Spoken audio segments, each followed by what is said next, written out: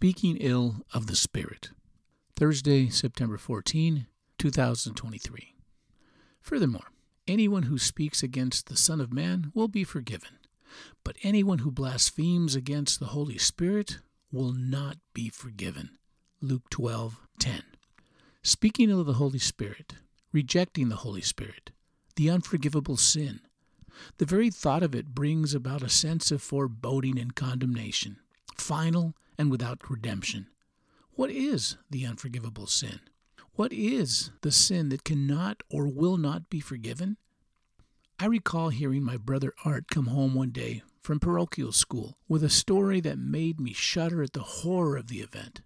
He recalled one of the students in his class blurting out the words, "Well, maybe the Holy Spirit has a big mouth," during Bible class no less, on the subject of the Holy Spirit's ability to speak to us in any language. I believe that was my first encounter with what I thought was the unforgivable sin. By the way, that boy grew up to be a pastor. Can the unforgivable sin be forgiven? Does the verse say what it seems to say? That is, if a person says something against the Holy Spirit, he or she will never be forgiven? I will submit 3 texts that will clarify this foreboding statement. Let me state, however, from my humble and limited perspective, that the sin against the Holy Spirit is not an act. Rather, it is a final rejection of the Holy Spirit to the point that a person repels, rebuffs, and refuses finally and conclusively the incessant appeals of the Spirit of God, calling a wayward soul to repentance. God is love. That is a fact. A life of utter rejection and disdain for God and His calling to repentance can lead to a state of utter unforgiveness. On the other hand, God in His unfathomable mercy can and will save people who have wasted their entire lives, but who come to a state of repentance in their final moments. 2 examples, Samson and the unnamed man hanging on the cross next to Jesus. There is no end to the grace of God. There is no length to which God will not go to redeem a wayward child. Consider the parable of the prodigal sons. Well, God can redeem the reprobate. He can save the sordid sinner. He can change the condemned. He is that good. Here's the proof. Read Matthew 12:31 and 32 for a parallel reading of the passage in Luke 12. Secondly, fear may be an effective weapon used by many religious individuals to compel people to confess and convert, but fear is not of God. God is love, and love banishes fear.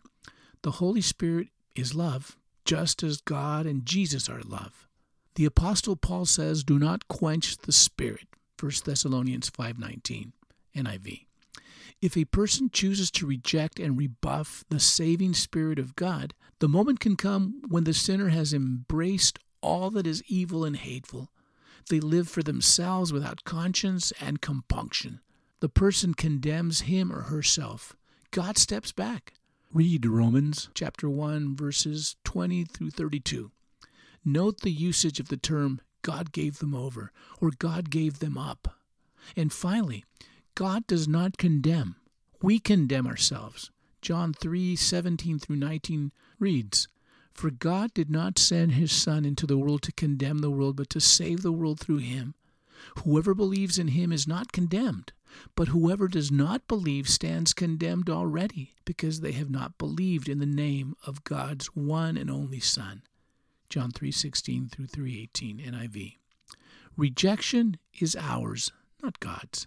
We reject God. God honors our choice to reject Him. That is good news for those of us who are struggling sinners. This is bad news for those who do not care for themselves or for others. They will eventually self-destruct. This is the verdict, Jesus says. Light came into the world, but people loved darkness instead of light, because their deeds were evil. John 3:19. I, for one, choose life. I choose light. I choose love. I choose God. Abba, I want more of your Spirit, Lord. Draw me to you daily. I want more of you in me. In Jesus' name, amen.